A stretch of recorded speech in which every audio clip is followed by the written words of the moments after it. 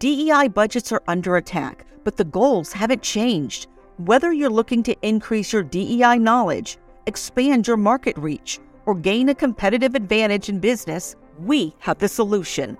TDM Library is your single source for expert-curated DEI resources, strategies, and solutions, all designed to help you transform your workplace culture and be a more effective contributor. For $9.99 per month, you get access to our searchable subscription-based digital library. There, you'll find articles, practical how-to guidebooks, podcasts, award-winning microvideos, and more than 700 Q&As, designed to help DEI practitioners, thought leaders, and executives create a more inclusive workplace. Whether you prefer to listen, watch, or read, we have the resources for you. TDM Library goes beyond the basics to dive deep into topics such as inclusive language, the business case for DEI, talent acquisition, and C-suite engagement. For less than the price of a sandwich, you get access to our library of more than 1,000 pieces of original, expert-curated DEI content. Join today and get your first 30 days free. Get your library card now at tdmlibrary.thediversitymovement.com.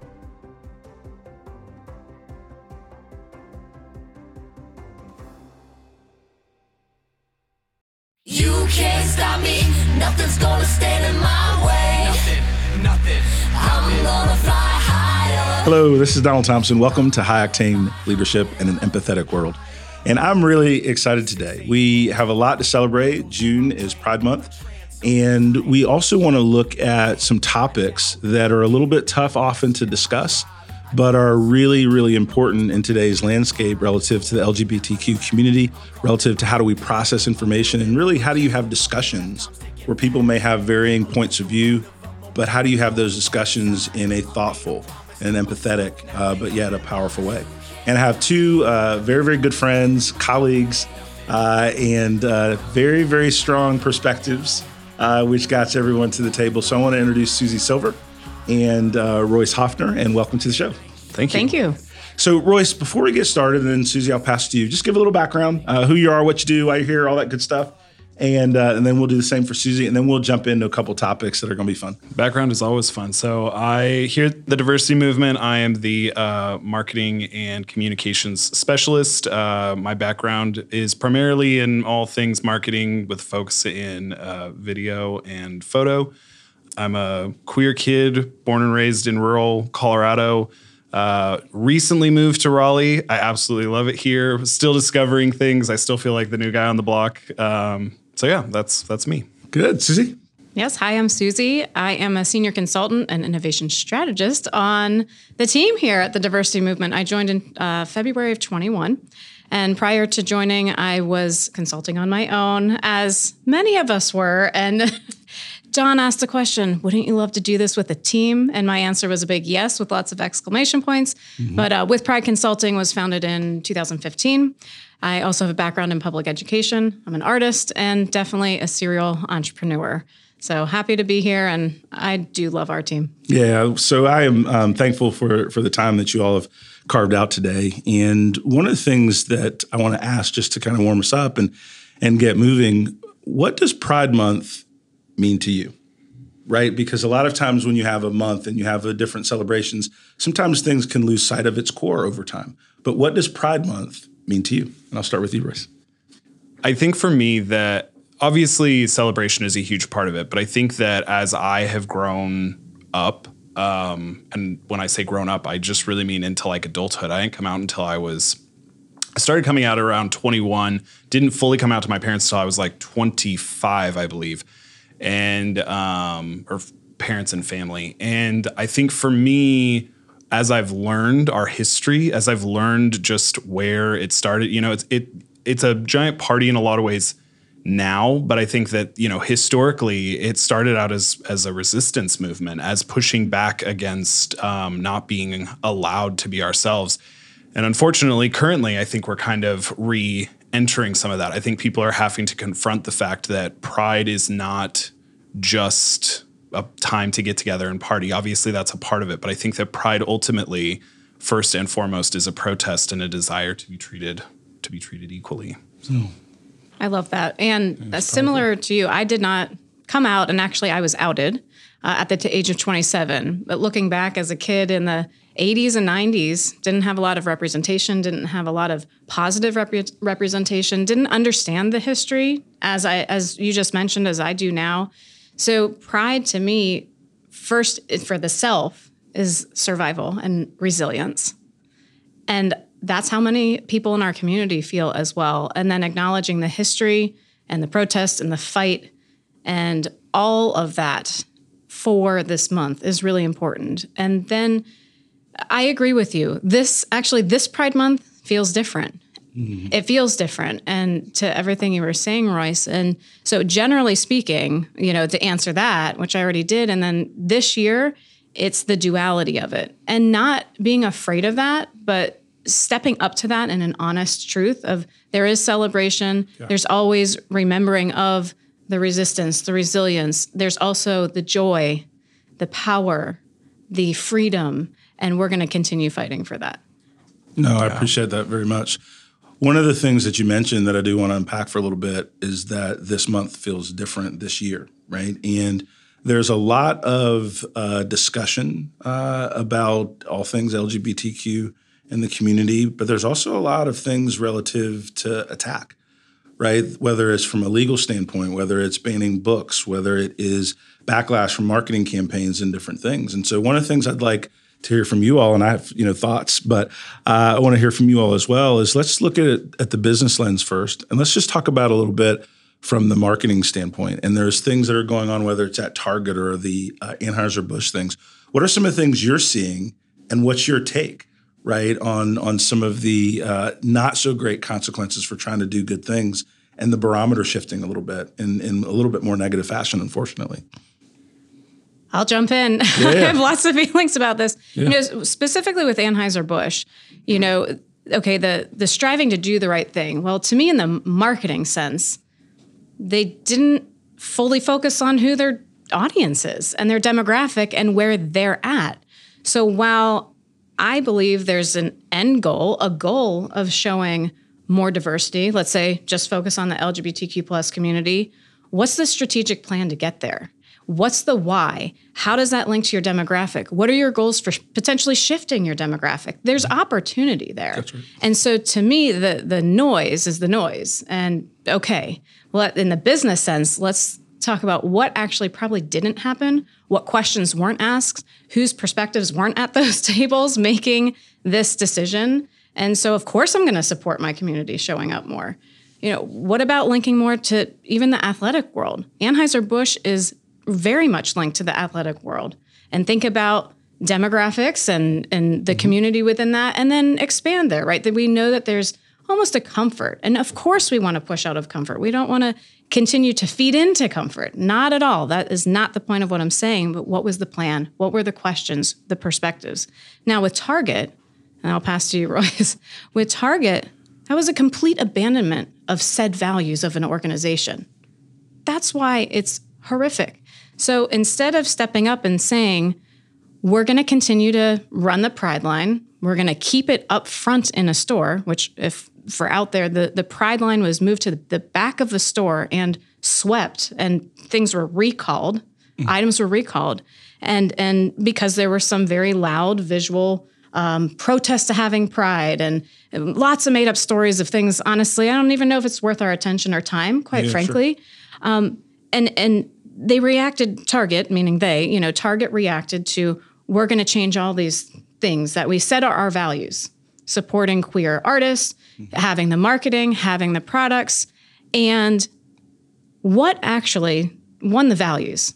Then are your values performative? Can I actually trust you as a brand anymore outside of Pride Month? Am I going to spend my money there? And then what I thought about most are the queer employees. How did they feel? Did they feel safe coming to work? So think about some of these noisy people, hire a little bit more security. Double down and say, these are our values, here's why, and we're going to support everybody in our store. So those are my two big things that are on top of mind. But sure. Of course, in the business sense, what do we talk about every day? What are our plans? What are our whys? How do we look at our values? And with a lot of the increasing diversity and reaching audiences and creating that trust, these were huge missteps. Huge. Yep. Ditto to all that. I think, going back to kind of where I started, I think that looking upon our history is an important lens to look through. And I think that I agree with you in the sense that, I learned from the older queers in my life that Target was one of the earliest supporters when we look at from a corporate lens. And so when I started having a more diverse group of friends, I had older queer friends. They were like, well, we shop at Target. Well, why? Oh, because they were supporting for a long time. Same could be said with like Subaru. There's these companies that have been there before it was cool. And I think this is something that the queer community has really started talking about in recent years is rainbow washing, which is like you want to paint everything in rainbows for June. You want to make the money, you want to do all that. But then minute June's over, like, yeah, we're still supporting the candidates that don't care about you, all that kind of stuff. And I think I agree with you. I think Target is a much different conversation than the Anheuser-Busch. Anheuser-Busch, it was a disaster. I don't think I'm frankly surprised by it. I agree with you. What in the world were the conversations going on ahead of time?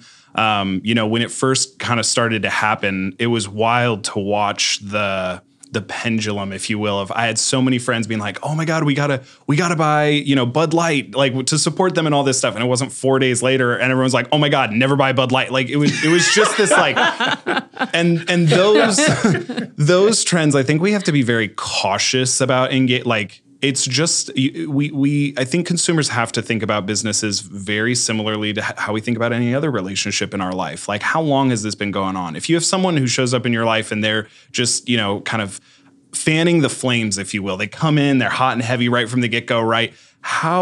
What is that built on? What is the foundation there for how much you can trust them? And I think that's, especially as queer people, that's something that we have to always be cautious of, especially when we get into the month of June. If someone's running pride colors in like November, they're probably on our side, And I think that that's something to be aware of. But I agree. I think the Target thing is really tough because I think that it hurts to see a rollback. And to the point you made earlier, I think that's what makes this Pride a little bit different is I think some of the pillars, if you will, the things that have felt like really secure, I think there's a lot of questions around that. I think everyone's kind of holding their breath over like the Supreme Court and like, is marriage actually secure? Like, and so things like Target, I think, play into that where it's like, do we have as much support as we thought we did? So I would add in that, when you are part of a community and the goal is to move that community forward, I think pacing matters. And when I look at the Anheuser-Busch example and putting a trans icon on the bottle and not knowing your audience, that's just not helpful, right? Because people that need to support in a financial way, the LGBT community, don't also want to lose $27 billion in valuation. Like that's math, right? People don't want to lose money by doing the right thing, right? And so what could have been different in terms of understanding the audience and creating that trust, creating that support, but doing so in a way that stair steps with what that audience, right, can continue to consume and be comfortable with. Comfort is not the end goal, but it is a part of change. Yeah.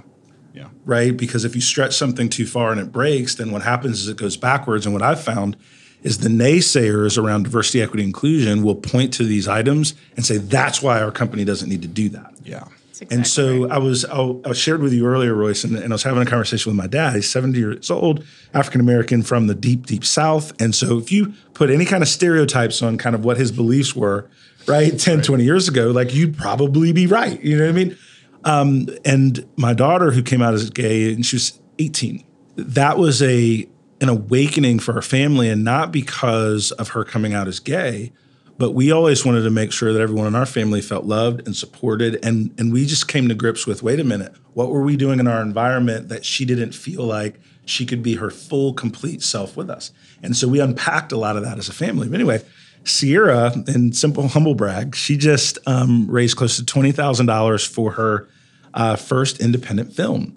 And so we had her on speakerphone at the house over the weekend, and several of our family members were there. And then we were just cheering for her, and we were just so excited. And she was telling us about the process and all that. So Sierra hangs up the phone and me and my dad are talking. And my dad goes, man, he says, I really support everyone. I want people to love who they want to love and be safe and all these things. He says, but why do they have to have so many letters? He said, I don't know what all the letters mean, right? And the thing about it is, I hear that from my dad or I hear that from other folks.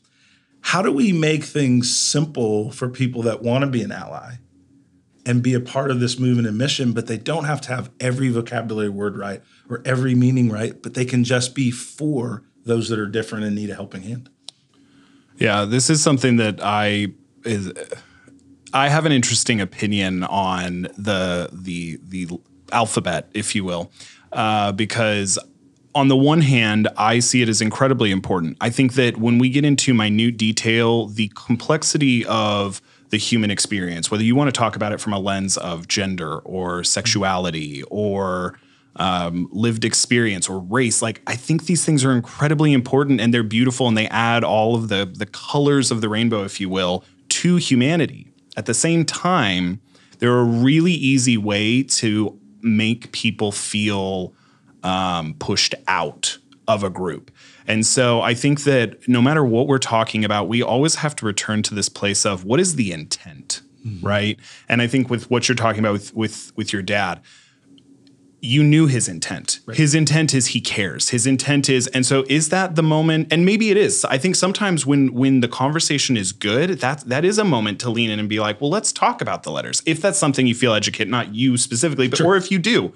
But if that's something you feel like you can help to educate so that people understand why those letters matter, that's great. But like, I've also heard people put the letters together wrong, right? Like in the wrong order.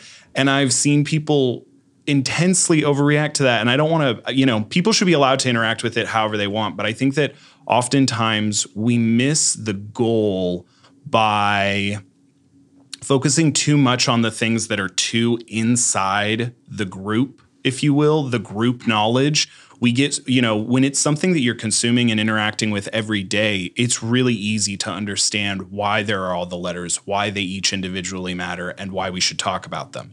But if you're not someone who interacts with that on a daily basis, it's a hard thing, in my opinion, to hold someone to that. And no matter how we're talking about it, I think it's the same could be said with any of it. Something I had to deal with really early on is that, if we're going to really break it down, I identify as bisexual. I don't care what you call me, though. People refer to me as gay. People refer to me as queer. Like, I tend to refer to myself as queer because I just don't think any of that matters unless we're going to really sit down and talk about why I'm whatever letter and why it matters, But and I think that's a part that for some people that letter is really important. But I think that when it comes to those bigger things, we have to be really aware of, can we bring people in to be that ally, or are we going to kind of ostracize by making them feel illiterate? I'm going to make a statement, and then Susie, I'm going to give you some space. I think it's really important that we give a little bit more room for people that are learning and to understand, because there's people that want to be for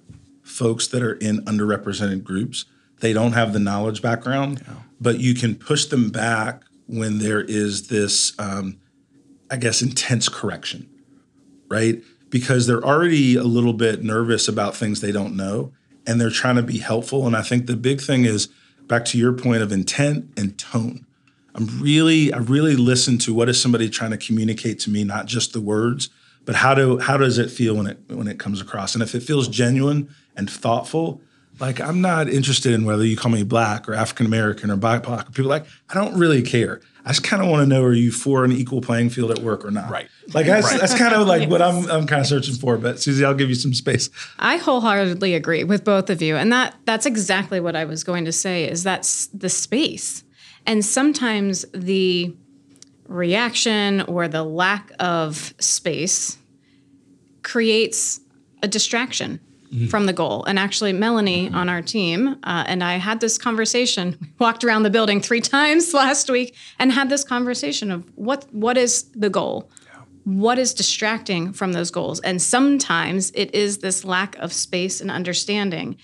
And to your point, if there's such a harsh reaction to a genuine human misstep, then that person or group of people will just tiptoe back away, and now we've lost the opportunity to connect and have additional allies. Let's say maybe people talking specifically outside of the community, and what we would like.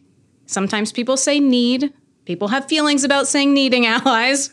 Right. I personally will say, I need allies. I need allies. I want the allies. And so people are so afraid to say or do the wrong thing. That's something interfacing, of course, with our clients and partners. And Susie, I want to show up. I don't know what to do. I don't know what to say. If I make a mistake, I'm just going to get attacked. How do we operate through? So I am being redundant, right, in a way that it is critical. And I do talk to people within the community of saying, okay, our hurt, it could be pain, it could be trauma, it could be all kinds of different things, as to your point, the human experience, that actually informs that harsh reaction. So it's the responsibility of all of us to say, well, why is that my reaction? And that's not to invalidate it. It's to understand how to operate through it with the goal in mind of how do we connect, how do we learn from each other, how do we listen to each other, and move it forward. Yeah, I love it. Something that I picked up from you, and I've been chewing on it so much in the last couple of weeks, is you said you should never assume negative intent. And I think that is something that as I've been processing it, I don't want to derail, but one of the things I've really confronted in the last couple of years is that in general, white people tend to have a lack of community. And I think as a queer person, that is something I have recognized so viscerally as having community, that when I go back to the areas I grew up in and stuff, I'm like, this isn't really the kind of, when we talk about community, there's a lot of stuff missing. And I don't want to go too far into that, but the reason I bring it up is I think that when you lack community and you lack connection to groups of people, it's very easy to assume negative intent. But if you are connected to the people around you, if it's a communal space, we don't inherently assume negative intent. We're then more willing to say, I know that you love me. I know that you care about me, right? This is what we do with our families and the people we're close with. We assume they have our best interest in mind. So they may say something that elicits that response, but then we can lean in and say, well, where's that response coming from, and have a conversation about it. But if we start with assuming the intent is negative, it's very easy to jump then to, oh, well, you don't think I should have rights, or you don't think I should have this or that, when the intent may actually just be, I don't understand this, or I'm confused, or I need some clarification. And yeah, I don't know. May I add something to that? And something you and I have discussed even this morning about within our own LGBTQ plus community, speaking of community, we absolutely, I will use the word need here again, we really need to show up for each other more than we are. Yes. There's actually a lot of interesting dynamics of understanding, of having reactions, of maybe assuming the negative intent, of not having each other's backs. We should all have each other's backs. Yes. I'm a cisgender female, I'm feminine expressing, in my visual walk down the street, I understand. And we both have talked about this. Right. We acknowledge and absolutely understand the privilege in that in general, right? In society and world in general. Yeah. And if we're going into our own community, absolutely as well. And so you have to understand that, and then have conversations, ask questions, learn how to show up for each other and throughout the whole community. The way that somebody shows up for me may be different than somebody else, different than Royce. Yeah. And we're not going to have all the answers, as we talked about, but that's a real connection issue. And specifically at times and in the past, hopefully it's shifting with white cisgender individuals in the LGBTQ plus community. Yes. And there's a lot of growth opportunity there. I'm not necessarily, I'm being, quite passionate in my tone and my words, but I am passionate about it. Of all people, our people, let's show up for each other. Let's ask a question if we don't understand. That's right. And so it's just an important point I thought to bring up, and appreciated discussing that with you. No, I am really encouraged by this dialogue. I think so much of what I hear in politics these days, in the media, starts from a negative point of view and really starts to create that divisiveness. And one of the things that I've learned as a business leader is you don't move forward as fast alone, and you don't move forward as fast with fights. Yes. because they're draining your energy from progress. Yeah. So the more that people can get you kind of thinking about small corner issues of distraction and disagreement, then we're not slowing down and going, wait a minute, do we believe that you should have a workplace where everybody feels welcome? Do we believe we should be in a workplace where everyone can be productive? Do you think that feedback should be given in a way that can be understood and motivated by? Do you think that someone's sexual orientation or gender should affect how they move up through the company? And there's so many points of agreement where you can get people nodding. I really choose to try to focus on those things first, because you can then build a much more thoughtful conversation from points of agreement. And that's whether it is LGBTQ or whether it is gun control, it doesn't matter what the issue is. We have some sensitive issues. I was talking with a business colleague today, and they were talking about how one of their groups in the organization had a very healthy, thoughtful, considerate conversation on gun control in the U.S. Because what they wanted to do is, number one, they wanted to talk about the issue relative to how they as a company responded to it and different things going on. But number two is they actually wanted to rep and practice how to have tough conversations on real issues. And that is, I think, the central weakness in our politics, in our education, in our business world, is that we don't talk to each other anymore. We talk at, yell at, point at, vilify. We're experts at that, right? As a country, we're experts at that. But anyway, I will step down from my soapbox and ask another. Let's take a quick break. As a Black professional, I faced many challenges inherent to contemporary America. I had to fight to secure my place and fulfill my dreams. Underestimated, a CEO's unlikely path to success is my story. Whether you are a young person of color, a rising leader in your organization, or someone who may feel a little bit lost, there is a path forward that is built on grit, determination, perseverance, and drive. I've dedicated my career to developing my leadership skills and then coaching others towards success. In Underestimated, you can follow my unique path, uncovering business and life lessons that can help anyone realize their dreams. You can order Underestimated wherever books are sold and find more information at donaldthompson.com. Now, back to the show. Another question. One of the things that's getting a lot of dialogue is trans women in sports. It's not so much trans men, right? Competing in men's sports. It's trans women in sports that is the kind of the flashpoint issue these days. I'm interested in you all's thoughts, right? And we can practice talking about a tough issue. And should we flip a coin? No, and then I'll say this last piece as a backdrop that I think is really interesting. At the diversity movement, we focus primarily, not exclusively, but primarily on the business link of how DEI can build a better workplace. But we can't be naive and expect that politics, the political discussions, the race discussions in our country don't bleed into and impact the way people operate in a business context. And this is something that is coming up a lot across all the conversations I'm having. So I'll start with you this time, Susie. Okay. I flipped the mental coin, but what are your thoughts on sports and trans athletes, and what's some of your perspective? I believe that trans women should be welcomed and able to compete in athletics. That's the main statement. Now, let me explain a little bit. Sure.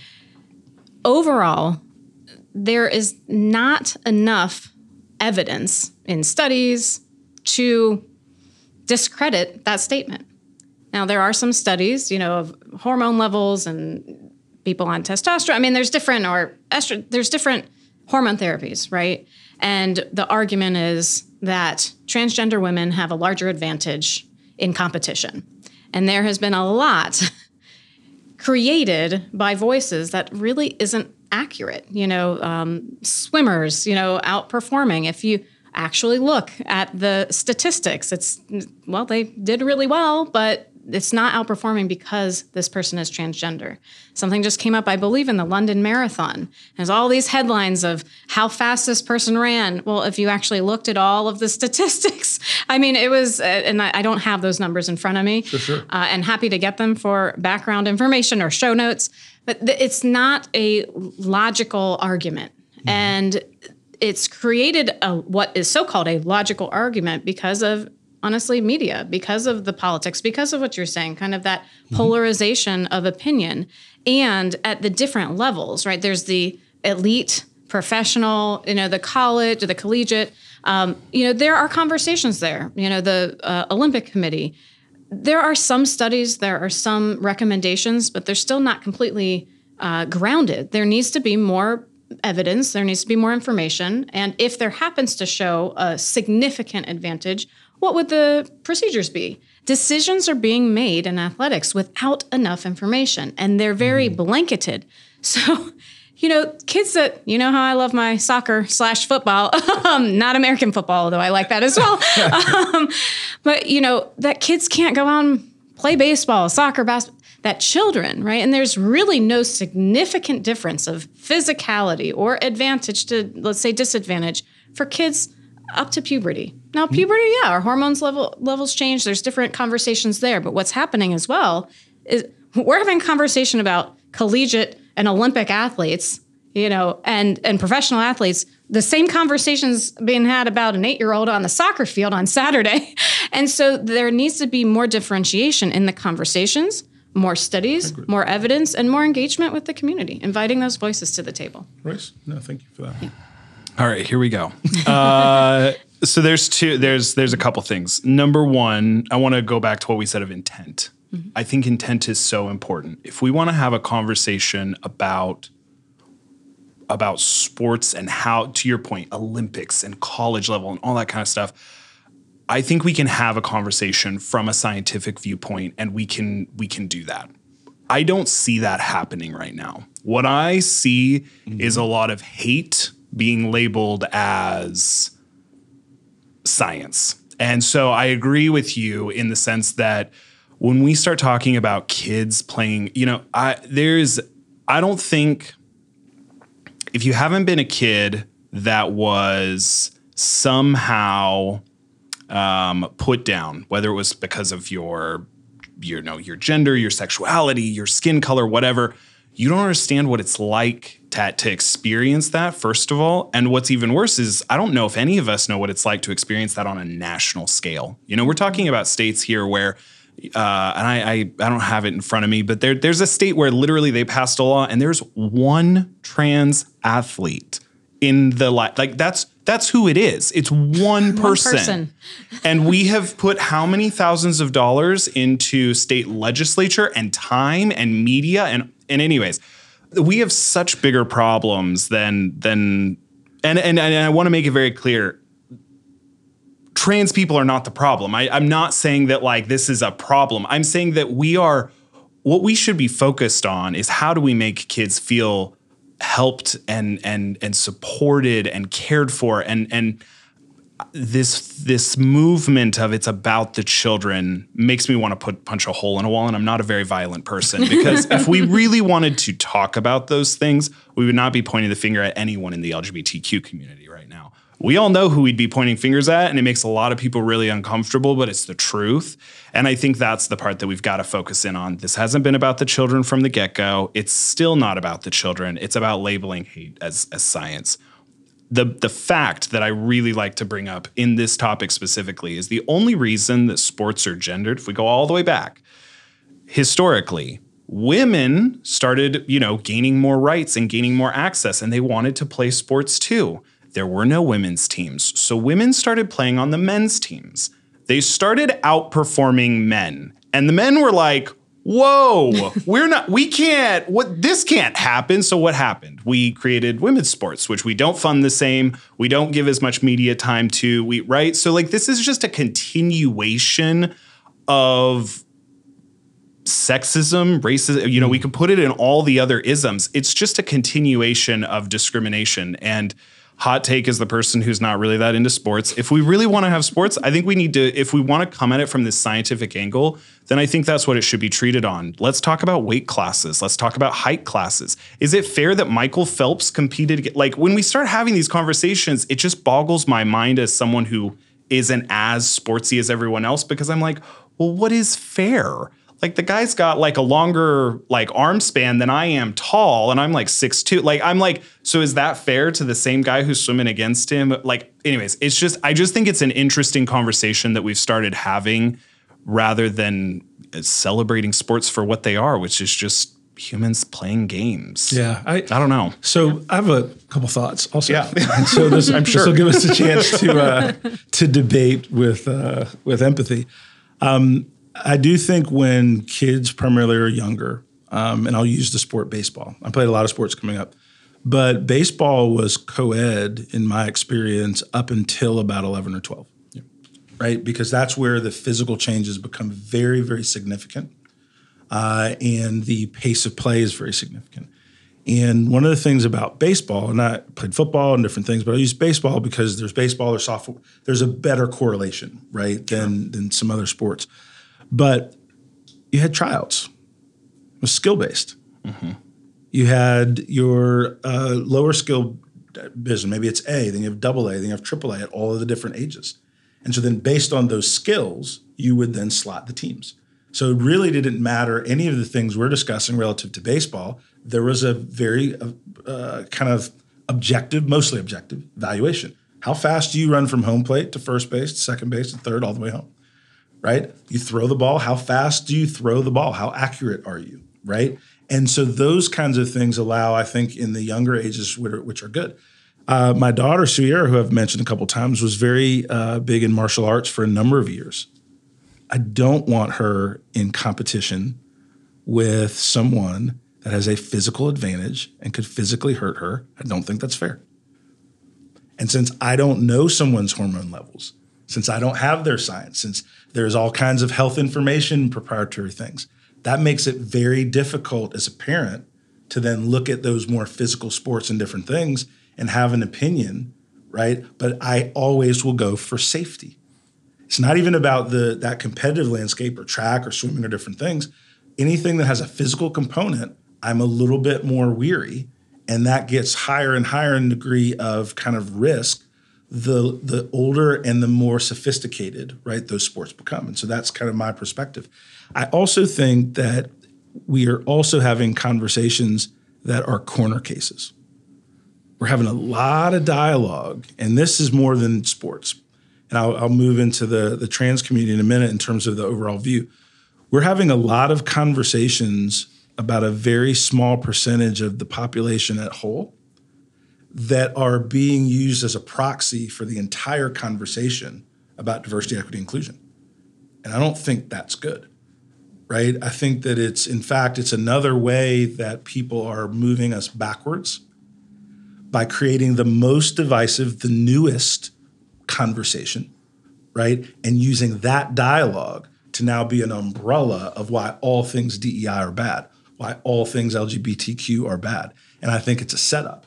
And I don't think we shouldn't play on those terms, right? And that's why when I'm listening to people that are talking to me about corner cases, I roll it back to, do you believe in gender pay equity? Well, yeah, of course. Do you believe buildings should have wheelchairs so that people that need different accommodations to get in the building? Yeah, I think that makes sense. Do you think you should have transparency on how your company does promotions and different things? Mm-hmm. Do you think you'd have a more diverse company because there's success there? Yep. Okay, cool. Now that we've talked about these 18 things, let's talk about this one thing that you disagree with. Right.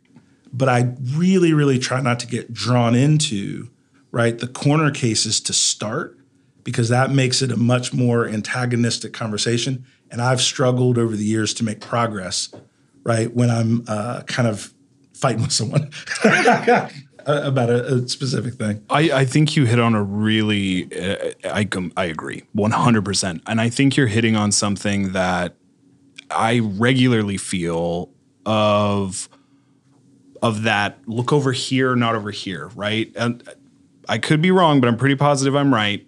Black trans women are the most at-risk group in the United States, period. Why is that never talked about anywhere, right? Mm-hmm. And to your point, that doesn't make up a lion's share of the people we're talking about in sports, right? Yep. And so why? But you're talking about safety. Right. And I will interrupt. In that conversation about diversity, equity, inclusion, I think everyone would agree that people should be safe at work, Right. safe in where they go to worship, Right. safe at where they go shop for groceries for them and their family.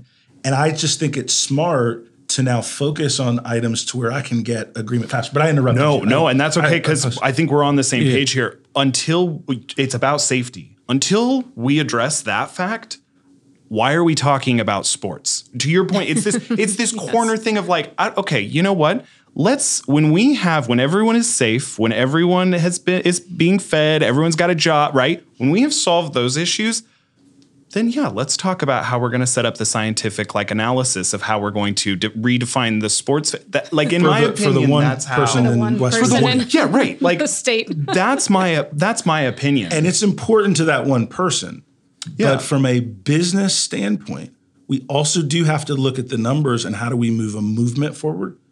And we've got to stay on task to where we don't get sidetracked with something that's so new, so divisive, that we don't make as much progress as we can, right? And go from there.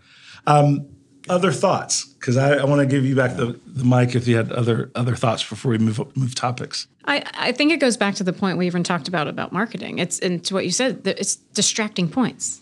It's being manipulated as a conversation for distraction, for that common goal, for those, if it's business, if it's community, it is a complete play. Yep. And that's all I wanted to add. I was talking with a business leader, and gentlemen, and one, I enjoy the work that I do, that we do. And this leader trusted me and said, Don, I'm really struggling with the LGBTQ conversation in our organization. I'm a very strong Christian. I don't believe that is the way that I should raise my kids and XYZ. And I said, okay, and I'm just listening. And I said, well, at what point did we describe that you needed to believe, understand everything versus creating a better workplace, being a better manager, being a better leader? He paused. And I said, really, what I'd like you to consider is how having a better understanding of people that are different from you and how you can lead better at work. But I'm not trying to change you. I'm not saying there's no room in the world for what you believe. But what we need to do is create an environment where your beliefs, right, don't infringe the way that you treat people at work, and that you can be a better leader for a broader number of folks. He said, I can do that. He said, but that's not how it felt. I said, I can do that. I said, listen, we can, over a glass of wine, we can talk about faith and different things. If you and I want to do that as friends and different things and have that discussion, right? And I'm a Christian, I have perspectives, and we can have that discussion. I said, but really in the context of diversity, equity, inclusion, and building a better workplace, we're talking about productivity. We're talking about you work in an institution that you have clients that you want to understand better, right? I said, you do realize that there's $1.4 trillion in buying power in the LGBTQ community. Do you want some of that money in your business? Right. Yes, I would. I said, so then maybe your marketing should be thoughtful and welcoming to a broader group of folks. And once we tied it to a construct that this leader could understand and didn't feel like someone was trying to force change upon him, we talked about the expanding of our thinking. Right. And I think personally, and this is me personally, change in my thought process has come the more I'm open to understanding others. Anytime somebody forces me to change an idea, I'm as resistant as any other human. Yeah. I don't want to. I'm fine. The way I am, you get real defensive. But when it's about learning something new, when it's about being better as a leader, those kind of things. And for me, I've been able to grow faster because my network has expanded. Susie and I work together, but Susie's a friend of mine. I want to know how her kids are doing. I want to know how her wife is doing. Right. And so now when I see things in the news and issues, like I'm thinking about how they affect Susie, right, and her family, how we work with Andy and how they feel and things that they're doing. Yeah. Royce is now a friend of mine as well as a colleague at work. And I think so many folks don't have a broad enough network. Yes. That it's tough for them to have a real empathetic perspective, because their friends are all the same country club, same school, same church, and it's just that one thing. And so it makes change feel negative just because it's different. So anyway, I'm interested in your thoughts on that.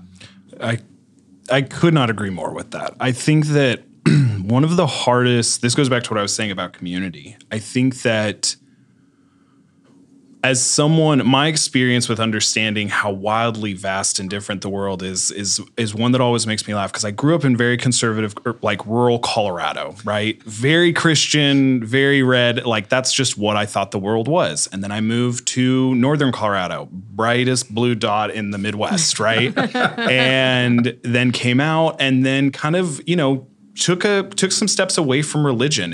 Like I had been so damaged by religion that I was like, yeah, I can't be both queer and religious.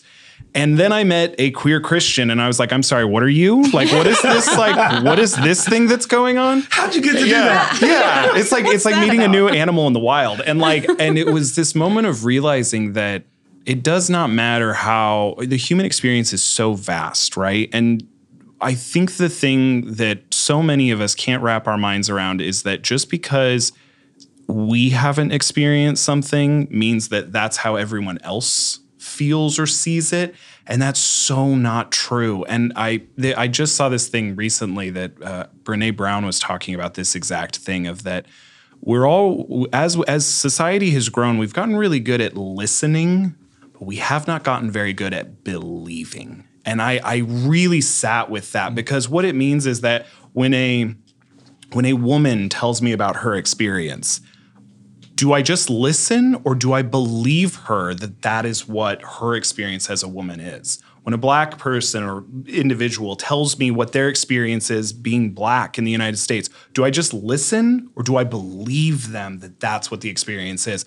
And I think that I've really had to confront some of that even in queerness. And I think that's kind of what you and I both were almost tiptoeing around in the beginning, is it's like, I don't want to hurt anyone's feelings by being like, I don't know about that. Like, I don't personally really need the whole alphabet. If someone else does, though, that's their experience. And I believe for them that that's important. That also has to go the other way. They have to believe me when I say it's not as important to me. And we're both valid in that.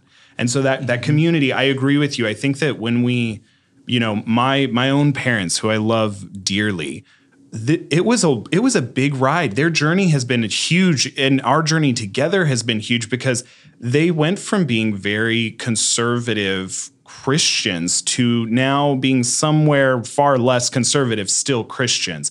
And I think that change, watching them change because of that direct connection, because it was like, we have a kid, we care about our kid more than any of the rest of this stuff. So how are we going to line it up?